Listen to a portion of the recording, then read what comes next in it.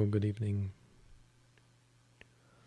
Welcome back to another edition of our meditation question and answer session.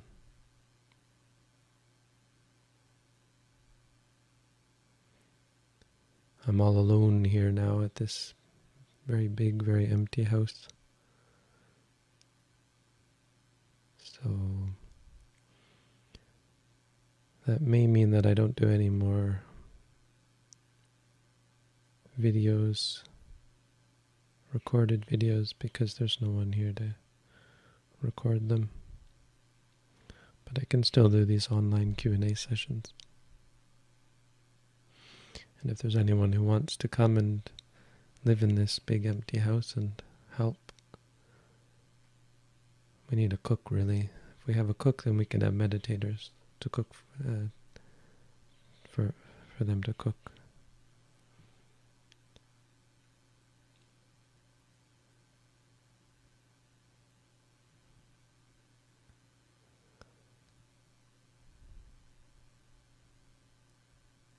The other thing is, we now have a Q&A site. I wonder if I can pull that up.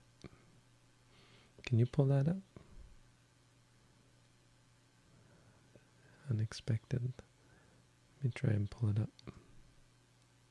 Oh, is that you or me? Yeah, there it is. Oh, good. Nice work.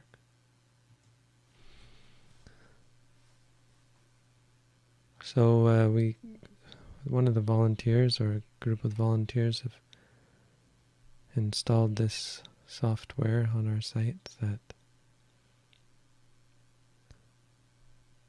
lets people ask and answer questions. So it won't just be me answering the questions, though I will be answering questions. I was just answering one before we started. Did I finish it? I think I did end up. Oh, maybe I didn't end up finishing it.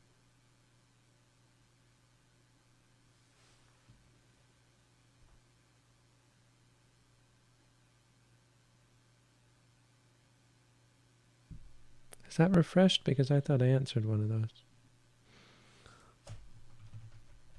Did I end up... What happened to my answer? I just loaded this.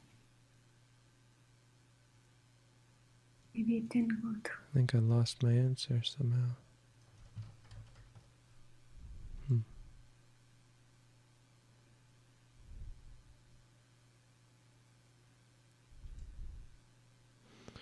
I just answered one of those questions and I think I just lost the answer. Okay, but anyway, so I'll be answering questions there and other people will be answering questions.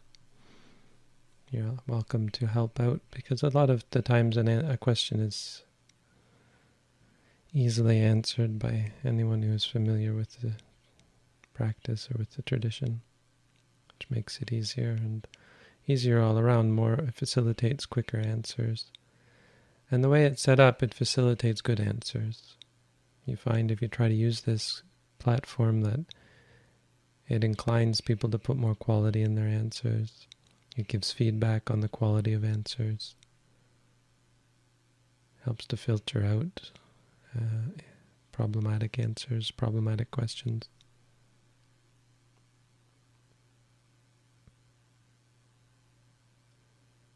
And so if we use it, if we put it to use, it could be a real asset for the community. ask.sirimangalo.org. So if you find that your questions aren't being answered here, or you didn't have time to make the broadcast, you're welcome to ask them there. Maybe people can at the very least direct you to a video that answers your question.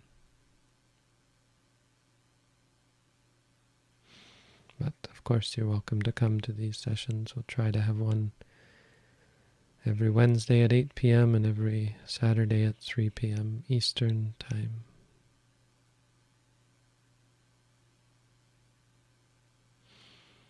So if you're here now with us live,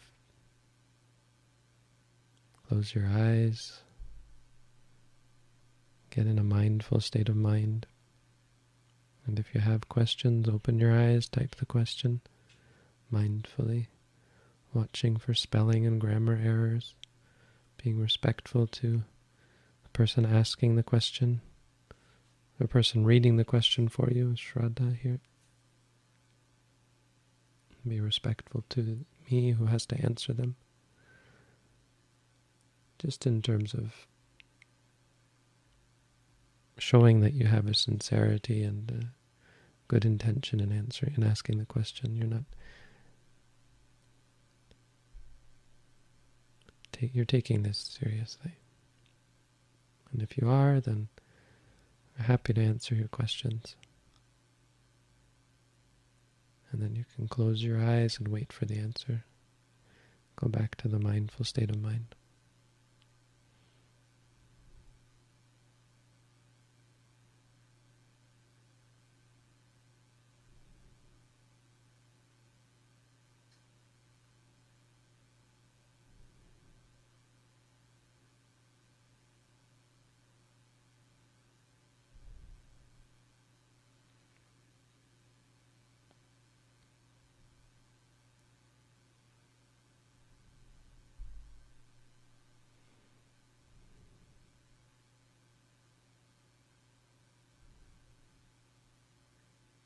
Bhante, are you ready for a question?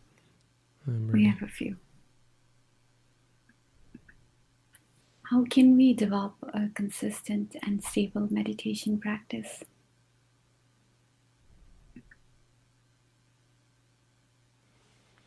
I think one of the most important parts to that is association with people who have a consistent and stable meditation practice. The closer you're associated with others who are also consistently meditating, the more likely you are to develop it yourself, or the more quickly you will develop it yourself.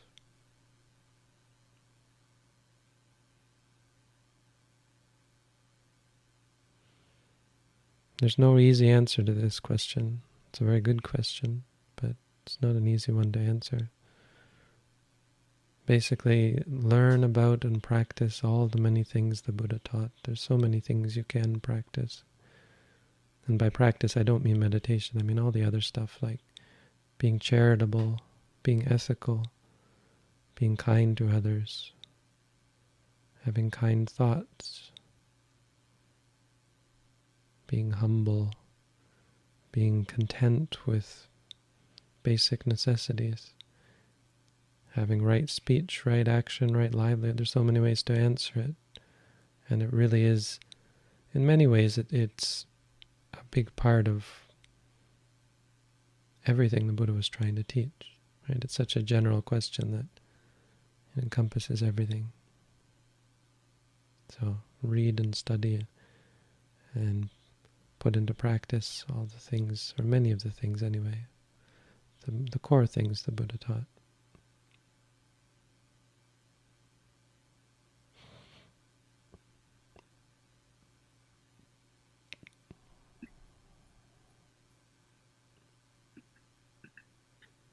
Hi Bhante, I know it's silly, but I'm really afraid of the idea of demonic beings coming to take me in my sleep. Any advice?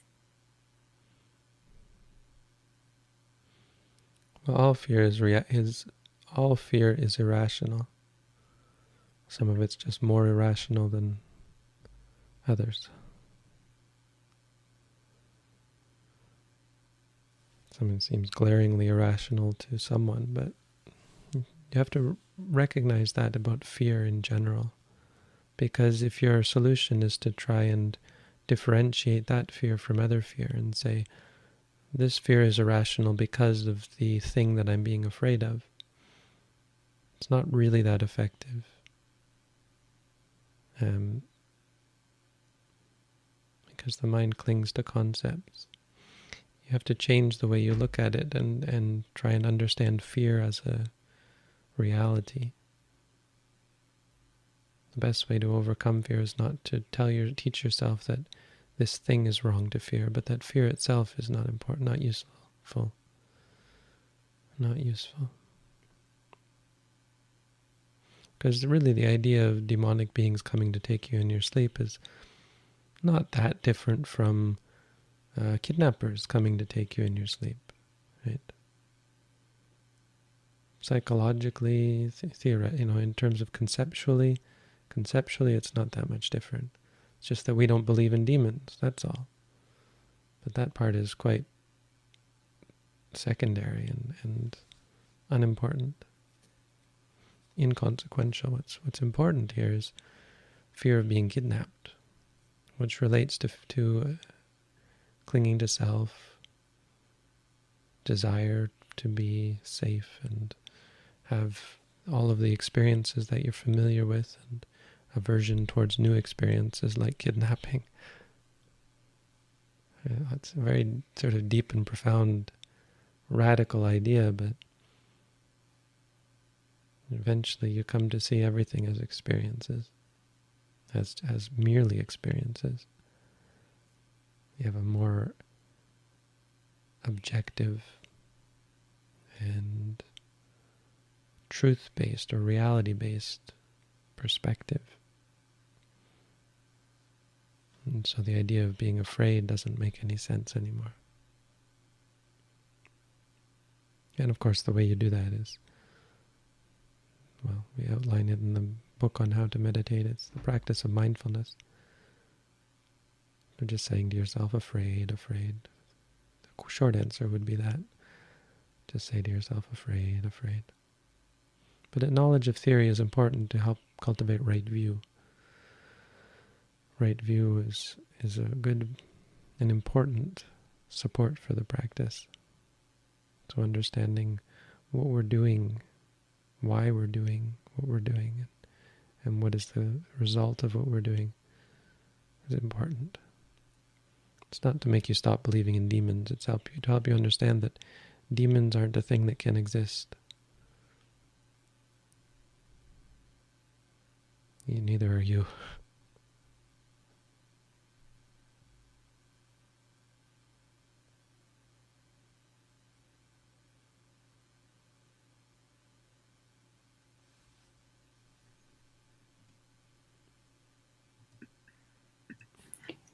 I observe that when patience runs out, I experience a limit state in which I feel an explosion growing internally, like I can't take it anymore. How would you call it? I'm noting enough, stop.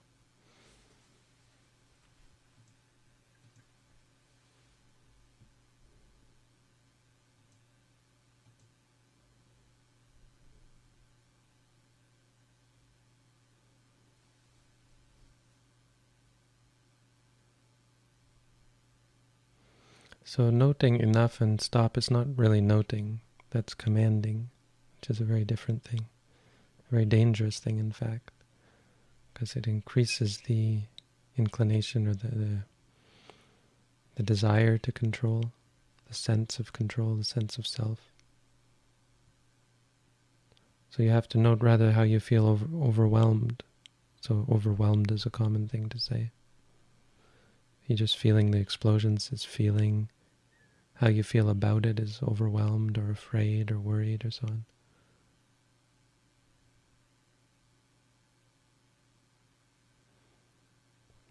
It's not called enough or stop. That's not calling. You're not trying to find what it's called there. You're trying to stop it. You're trying to give it a quality that it doesn't have.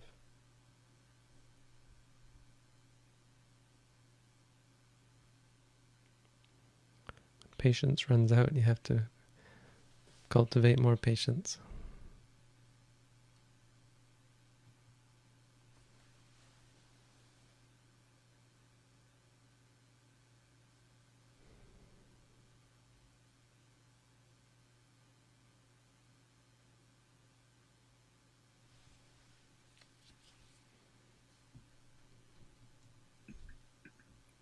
What should I focus on while meditating if I'm having a hard time breathing?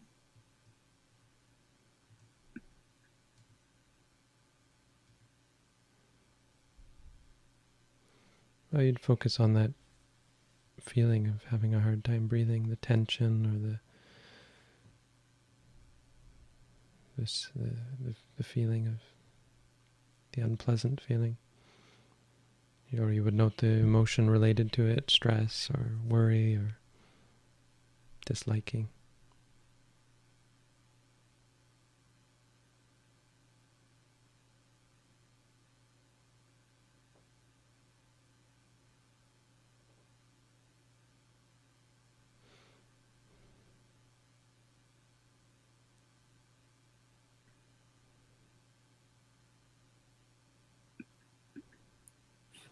After meditation, I feel relatively aligned. However, after engaging with non-meditators, I feel less aligned. Any tips on maintaining mindfulness while connecting with others?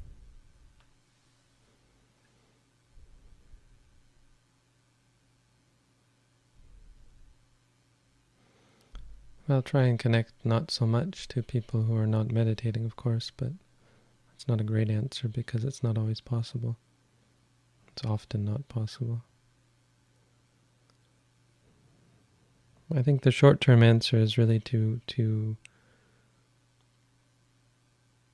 accept that that's a part of your practice, that you're going to be thrown off balance by people, and to be prepared to bring yourself back into balance, to work to cultivate mindfulness again when you're more able to do it. But of course, ultimately you have to train to be mindful, even when surrounded by people. One big part of that is, again, changing your perspective from conceptual reality to ultimate reality, so that you're seeing them less as people and more as experiences. We have too much, we put too much energy into concepts, especially people as concepts. When we meet a person, we think of them as a person, and we immediately have this, we fall into this bad and problematic pattern of behavior, of trying to impress them, trying to humor them, trying to manipulate them. All of this is this artificial pattern of behavior that we've developed. Can be varying degrees of good or bad, but it's ultimately pretty harmful, as you can see. So if you try and treat people like experiences, you'll get better at being present and being peaceful and being calm and kind and happy, mindful.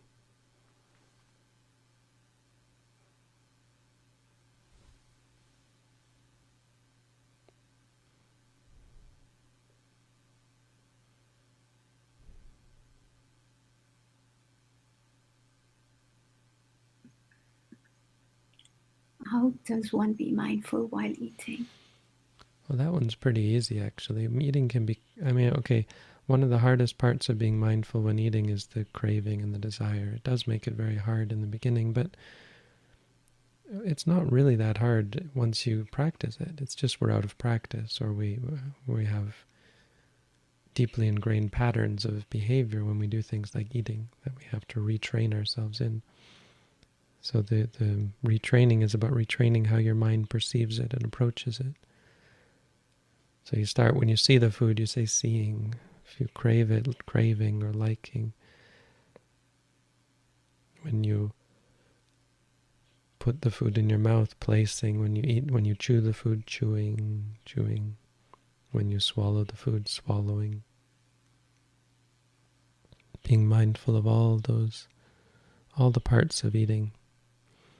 It's good to think of eating as a meditation practice. We have these reflections that we do before we eat to get ourselves in a meditative state. And then take it as a meditation session, eating meditation. It can be very helpful to cultivate those sorts of habits.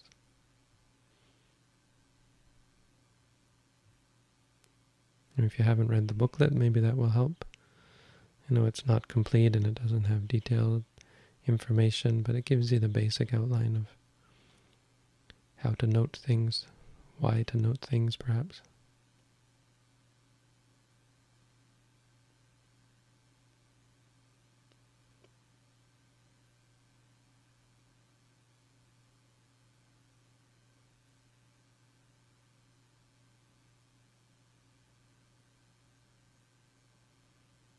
Bhante, the next two questions are by different people, but about relating to other people, so I'll ask them together.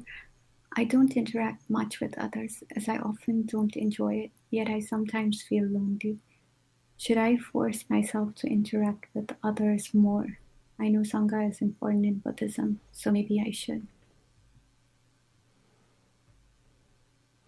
Well, the thing about Sangha is it doesn't really require or involve interaction. It involves community and association. But a big part of that community is leaving each other alone, providing each other with the space and the support for solitary meditation. It's not about meditating together, it's about not bothering each other when you're meditating and making sure other people don't bother you as well. Creating a community of people who leave each other alone, basically. Not entirely. There is interaction. There should be, especially with teachers and students. There should be discussion about Dhamma from time to time.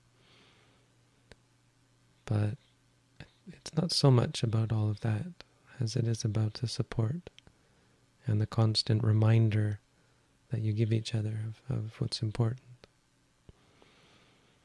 So, and that has nothing to do, of course, with being lonely. We don't interact with other Sangha members because we're lonely. If you do, that's a problem, even for monks. So feeling lonely is just a meditation object that you have to be mindful of and learn to see clearly so that you free yourself from the inclination to get lonely, to crave for a company. You see, loneliness isn't really a thing. Loneliness is the disliking of the idea that you're alone, which is based on the craving for whatever it is that company or interaction with others gives you. But it's still just liking and disliking.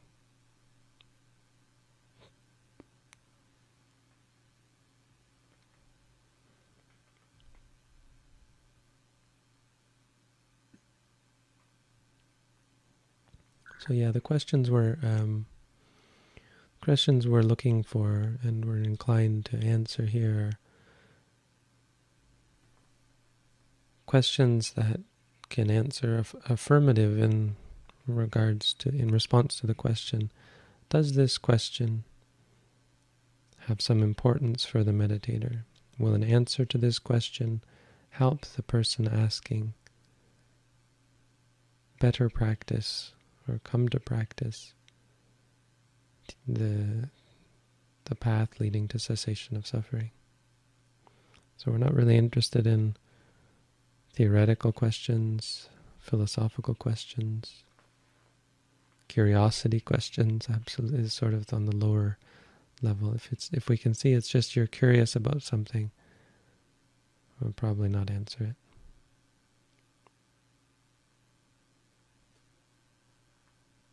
If you don't have questions, you don't have to go looking for them. Just sit quietly and meditate with us.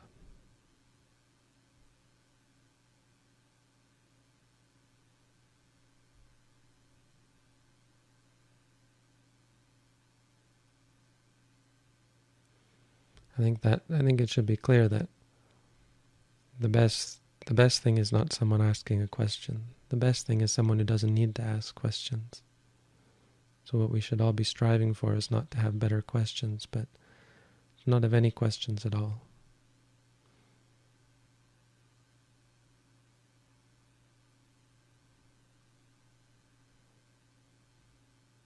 Not just because we're indifferent, of course, but because we've gotten to the point where we clearly see the path for ourselves.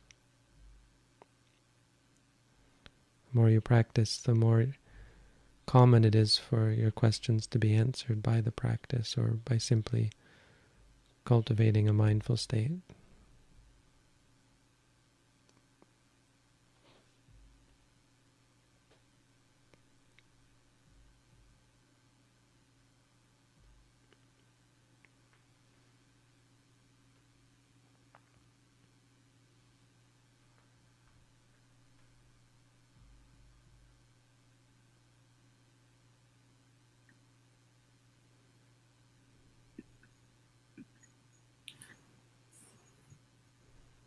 Noting, wanting. There's also the sensory memory of what I want.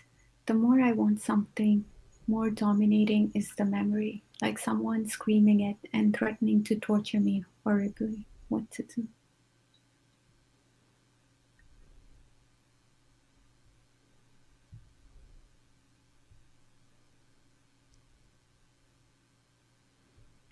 I don't really understand. Do you understand this question?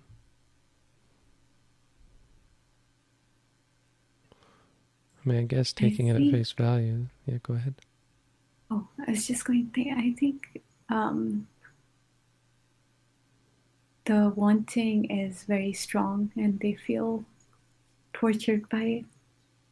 And I think they're asking what to do about it as they're noting, wanting. Oh, so they're not talking about memory of someone screaming and threatening to torture them horribly? I think that's just an analogy. The memory of what I want is in the background while they're saying while they're noting, wanting. And it's like a person screaming at them. They're just using a simile. That's a good simile.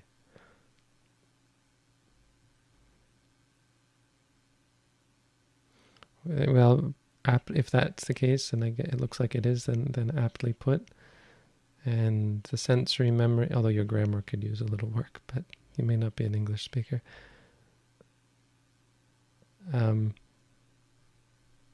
There is both the wanting and the sensory memory of what you want, and both of them are separate objects. Whichever is clearest, just note that one. It doesn't really matter. The noting isn't magic. It doesn't make that thing suddenly become clear. Noting is a tool which helps to evoke and condition your states of mind. So by using the tool, you'll find yourself more clear of mind. So if you note one thing, you'll be clear. You'll see other things clearer as well. That's an important point. Don't worry about noting everything. Just use it as a training tool to bring the mind to it. It's like lifting weights isn't the muscles. Lifting weights builds the muscles. It's not like if you lift the weights, you get to take them home with you. But when you lift the weights, your muscles increase, so that lifting other heavy things becomes easier, you see.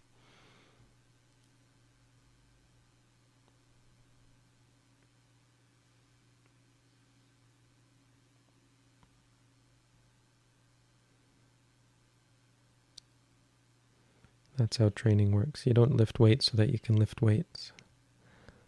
And you don't note as the end goal. The end goal is not to note everything. The end goal is to see things clearly, which comes from practices like noting. Just as big muscles come from things like weightlifting.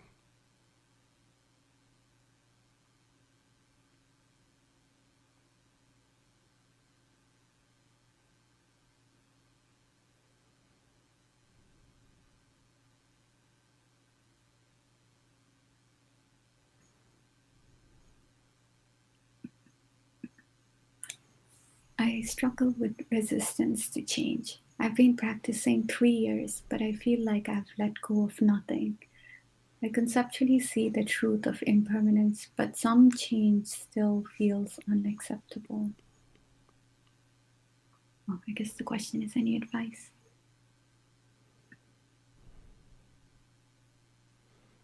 I don't know, have you practiced in this tradition? That's the first question. If you haven't, I recommend you read our booklet, maybe do an at-home course. We still have these at-home courses, and slots are freeing up as people finish the course, so I don't see new people joining on, which I guess is understandable, but if you are interested, there are slots open. Something you should take advantage of if you're interested in it. So that might be something I'd recommend for this person. I don't know if you've done our at-home course, but it might be something you're interested in doing. If you feel like you've let go of nothing, well, that's discouraging to hear. I think sometimes people say that and they mislead themselves when they do, because if they sit back and reflect honestly, they see that they actually have improved. And it's hard to imagine someone practicing mindfulness for 3 years and not gaining anything from it. But why it often comes up, I think, is because emotions can be very strong at times. And when emotions are very strong, you identify with those. You think of them as you, and you forget about all the times when you weren't so intensely clingy.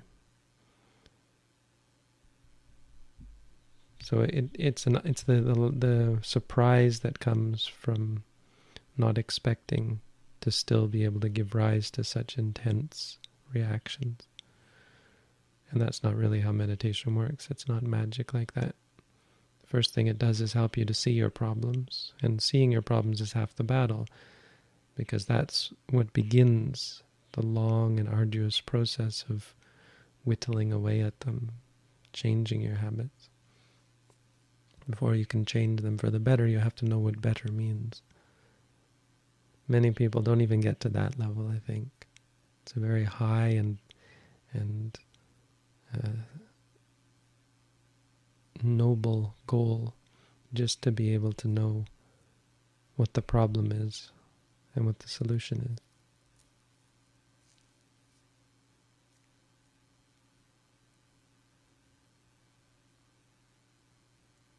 And that people don't get to, because it really isn't about problems and solutions. It's about seeing things clearly. It's about realizing that seeing things as problems is the problem. And the solution is to stop seeing things, stop looking for solutions, really. It's a very hard thing to see. I mean, it's not just that what makes it hard. It's hard because it takes a lot of work. It's hard because it requires you to let go. It requires you to have objectivity. It requires a state of perfect clarity of mind. It requires the experience of what we call nibbana, the actual release from suffering. Because only once you've seen it do you know then what to aim for. If you've never experienced it, then you still don't have a perfect knowledge of what to look for, what to aim for.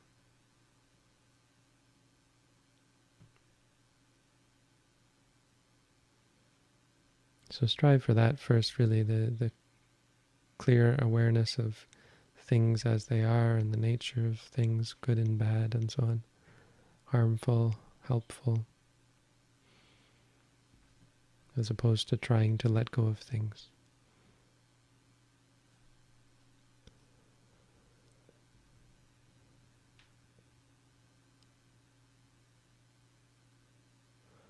Another thing I could say is, as far as struggling with resistance to change, the struggling with it is part of the process. It's part of the practice. I mean, it's a useful realization that it's stressful, that resistance to change is stressful, that change is something that is stressful, that we are clinging to stability. So the process is really about seeing what you're seeing again and again and again, until you get this sort of ennui that you're experiencing, really. I've been practicing for 3 years. When will it stop? That's potentially part of the solution, getting bored of it. Ennui, I think, is the word. I don't know if I'm pronouncing it correctly.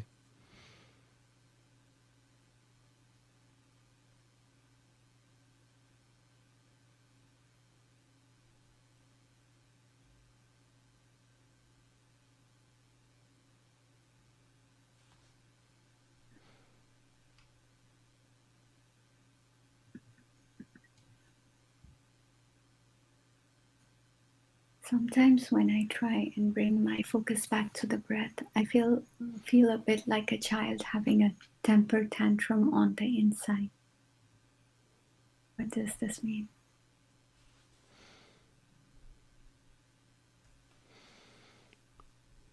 I guess a better question would have been any advice.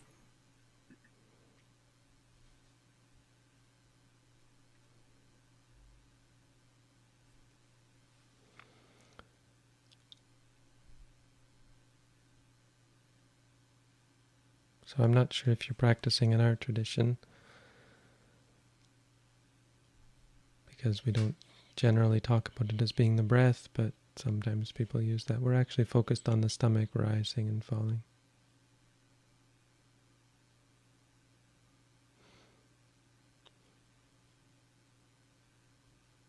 So you don't really have to force your mind back to the stomach. It's where you come when there's nothing, when you've noted what there is to note. So try and note things until the mind is able to let go of them or willing to let go of them, and then bring the mind back to the rising and falling.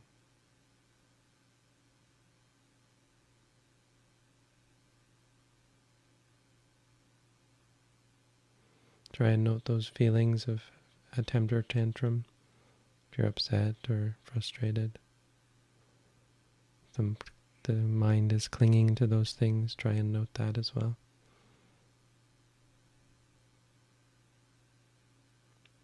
Doesn't mean anything, it just means those things exist.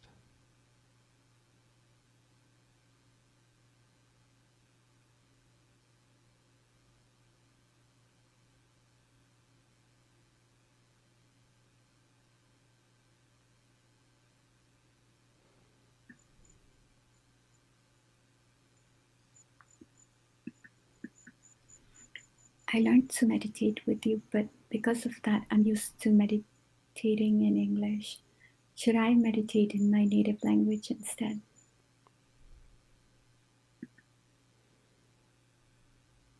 Generally, yes. Yeah, I wouldn't use English if it's not your native language.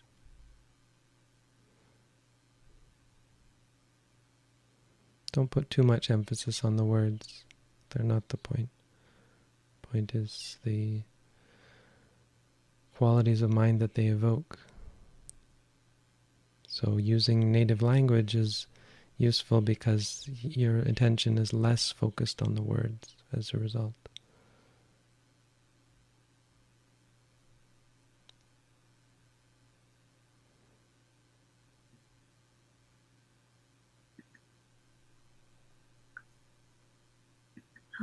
There was just a comment that the at-home courses are confusing because of time zones. And I just wanted to mention that the next MedPlus update that comes will have both your time zone and Monte's time zone, so maybe that will be helpful. So don't let that discourage you from signing up for at-home course.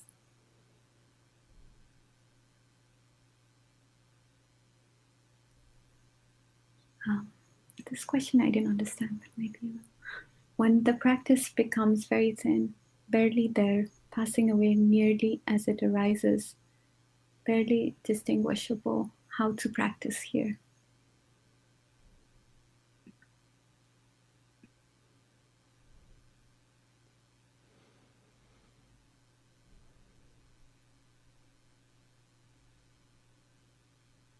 Well, barely distinguishable is still distinguishable, right? So you can still distinguish it. But you can also note that state and note the awareness of it, knowing or aware, when you're aware that it's become as you describe it. There might also be some other quality of mind that you're not paying attention to, like calm is often associated with this sort of state.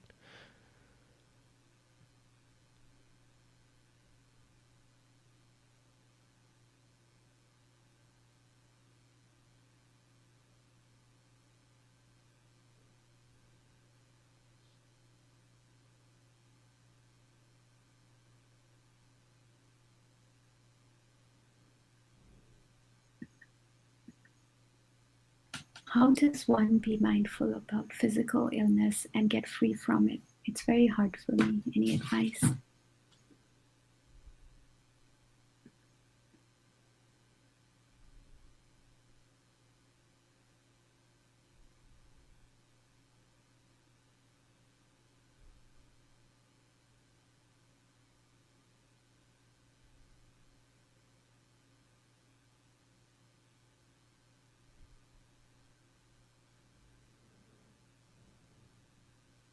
I don't know, have you read the booklet on how to meditate? That's where I would start. If you have, then I'd recommend doing the at-home meditation course. There's nothing particular I can say about physical illness. Maybe that there's the psychological aspect as well of thinking that you're ill and reacting to that and feeling depressed or upset or disliking towards it. But ultimately it's just a fairly core part of meditation practice to note physical and mental qualities. We're not trying to get free from things, so I have to realign your direction of the mind to be more focused on seeing things clearly. When you see things clearly, freedom comes by itself.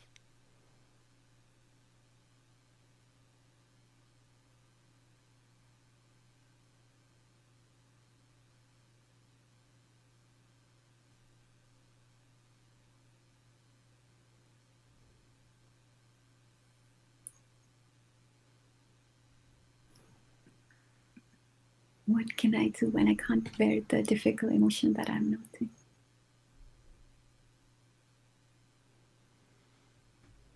You can change postures. That's often a good solution for difficult emotions.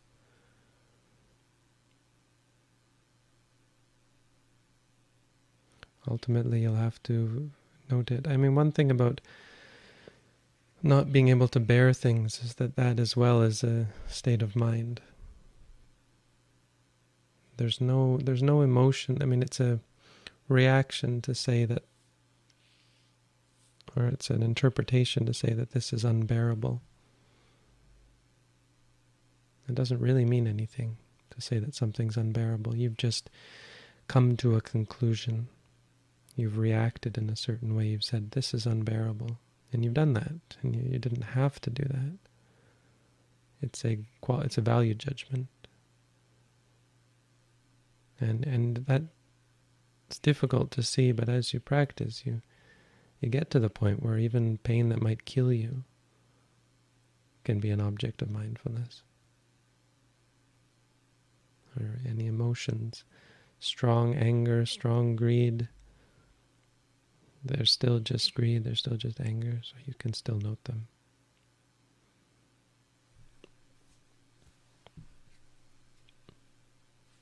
There really isn't a point that you can't bear something until you decide that you can't. So in the beginning, yes, changing postures is a useful way of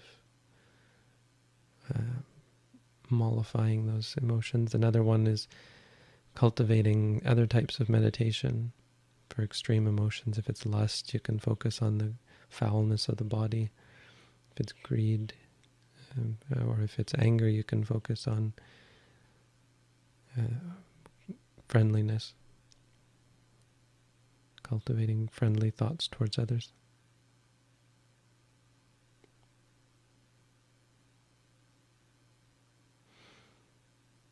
And we judge things, and we judge our judgments as well. We're very judgmental.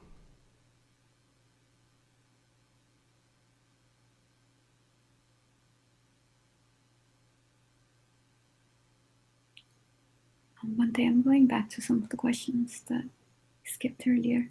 This is about the precepts.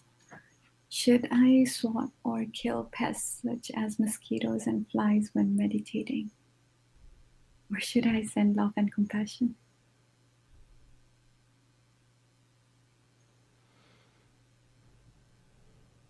You should never swat or kill anything.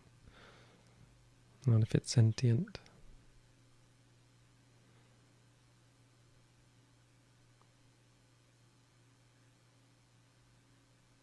We have a few questions about finding teacher. Must I find a guru or teacher while on the spiritual path? It's really helpful. Yes, the answer is pretty much yes. It's not technically yes, but practically it's the yes.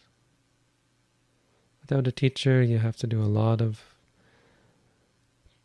theoretical learning on your own, or else it's, because if you don't, it's very easy to get on the wrong path. It's much easier to teach someone than it is to practice, because it's much easier to see someone else's faults than your own.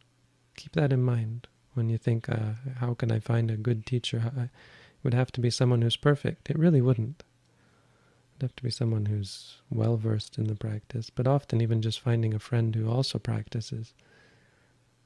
That's why the Buddha called them a good friend. A good friend, a giver of meditation. Because it doesn't have to be someone, it doesn't have to be the Buddha. It just really should be someone who's versed in the Buddha's teaching and is competent, so that they can give you the basics, set you in the right direction and keep you on track. That's a big part of one's role as a teacher, is keeping the students on track. And that's pretty easy to do from outside, relatively. One of the big problems with teachers, I think, is that they can often... I think this is just something I've seen from people training to become teachers, or teachers at our monastery in Thailand, is that they often try to teach too much. And this is why calling yourself a teacher is really dangerous, problematic, something to avoid. Avoid wanting to be a teacher, avoid trying to be a teacher, avoid setting yourself up as a teacher. Because it creates something. It creates something that wasn't there before. The person who teaches, just the way the Buddha described it, a good friend, a giver of meditation, that's it. Right, they've been a good friend, they've given me the meditation. Time to go practice. Time to go find the truth from myself. You don't find the truth from the teacher.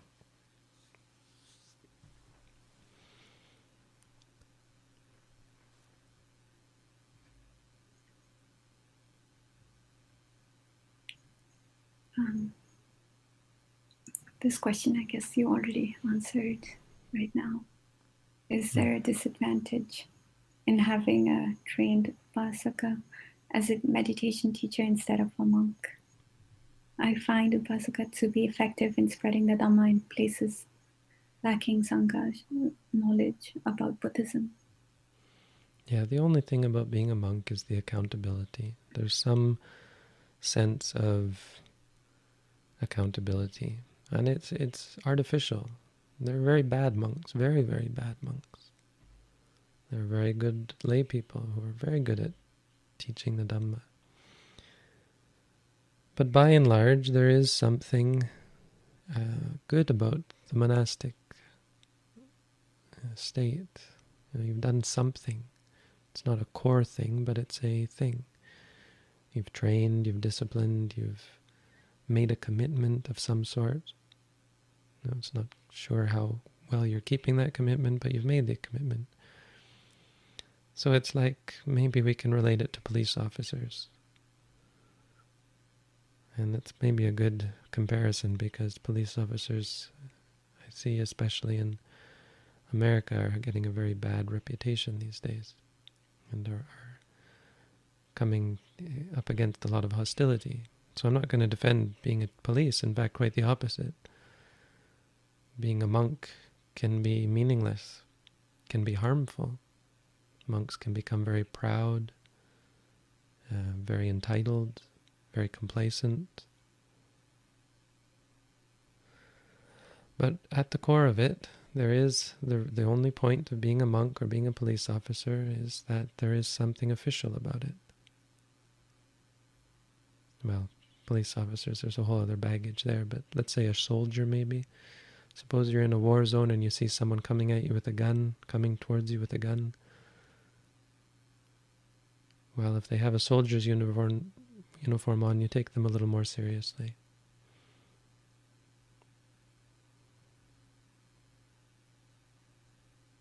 Maybe it's like the army versus a trained militia. I don't know.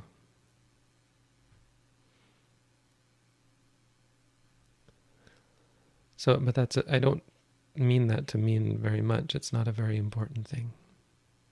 It's something to acknowledge.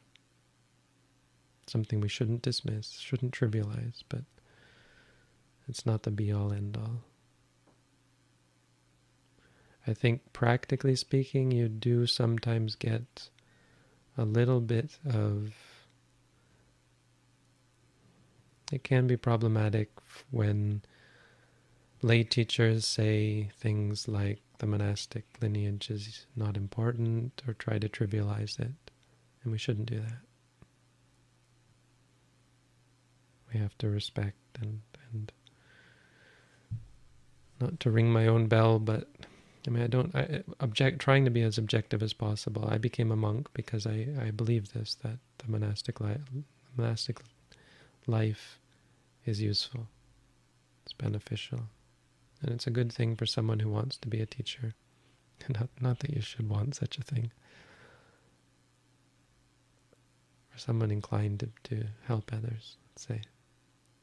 So someone inclined to help themselves.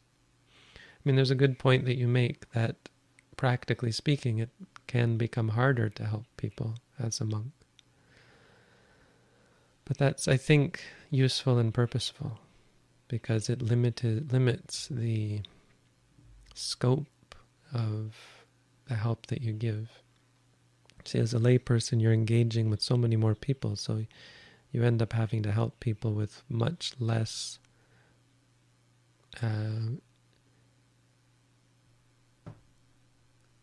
commitment to the practice.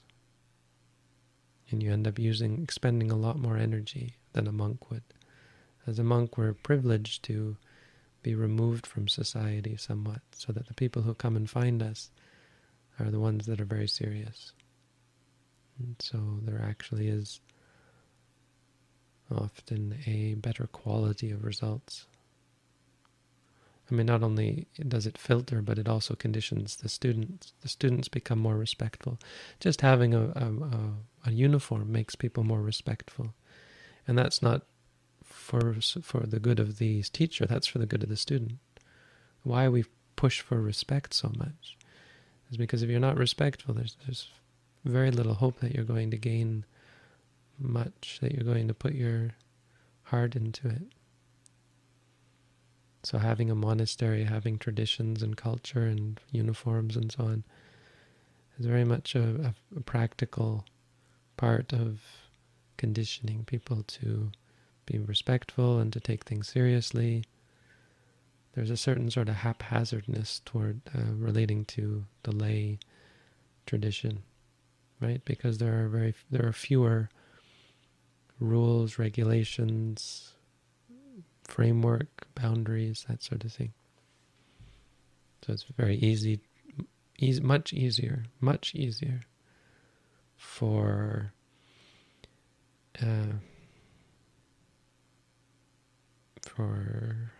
what's the word? Perversion. I want to say perversions, but we don't use that word in English. For things to get off track, wrong teachings to crop up, teachings that go against Buddhism. You hear from time to time of traditions where the teacher doesn't require people to keep the 5 precepts, where they drink alcohol during meditation courses, after meditation courses, that sort of thing. I mean, it could happen with monks, but it's much less likely because there's a higher level, generally, of oversight. They're much more in the public eye.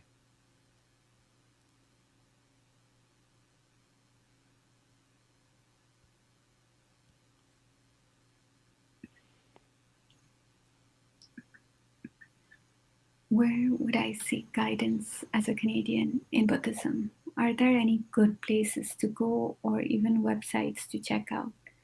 I'm newer to Buddhism and I'm trying to figure things out more.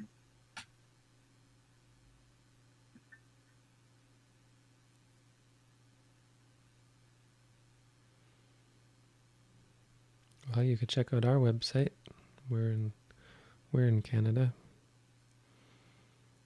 We're in Niagara Falls, Canada. I don't know if you were aware of that. It's a strange question to ask of me, because we're really promoting ourselves as that sort of thing. Not promoting so much as presenting ourselves as such a thing. Hey, we have a website. We have a place. We provide guidance.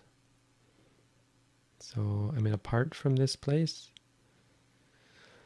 there are other places. I mean, really any place that has some teachings could be valuable. If you're looking for specific guidance, maybe I can help. But a big problem with that is I don't have much familiarity with such places. So how could I recommend them if I've never been there or don't have any connection with them? I guess if a place were promoting itself or presenting itself as teaching in our tradition, then I would say, well, that's a good sign from my perspective.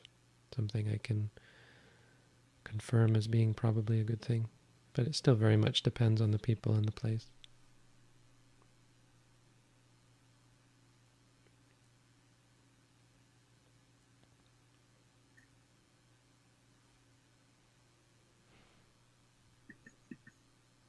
Sometimes I find myself telling people what to do. How do I note and be mindful about it?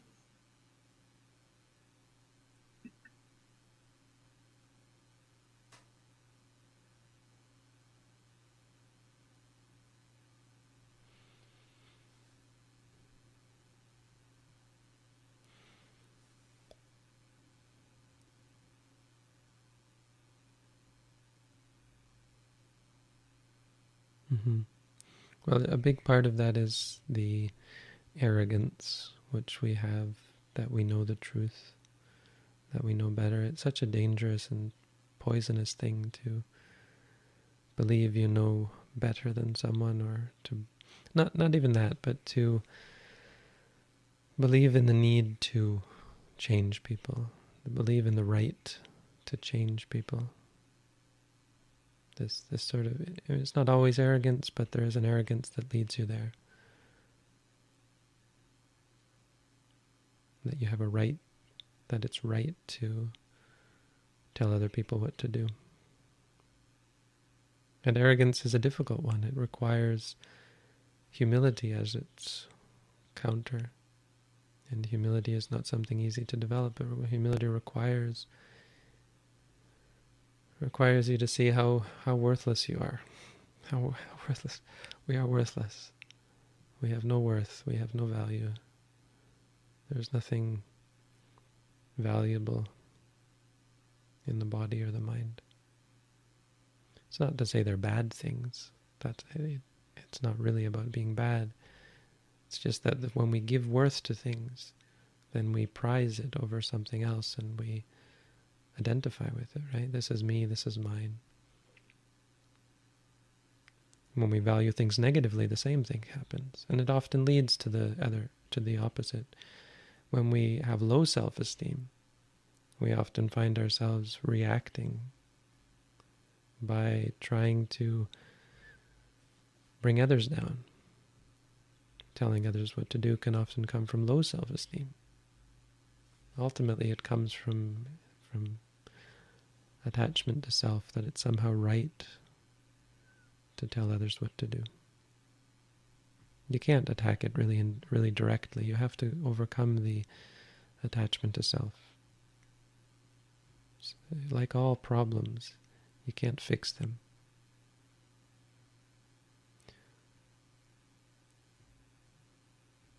So it's not really about noting and being mindful of it, because you can do that. I could tell you how to be mindful and note it. But you're going to be discouraged because that doesn't solve the problem. The problem is solved by systematic noting, systematic mindfulness of everything, because it changes your perspective.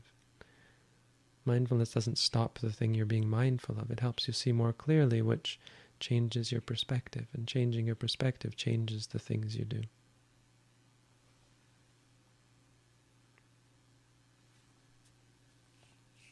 Changes the sort of things you're capable of, inclined towards.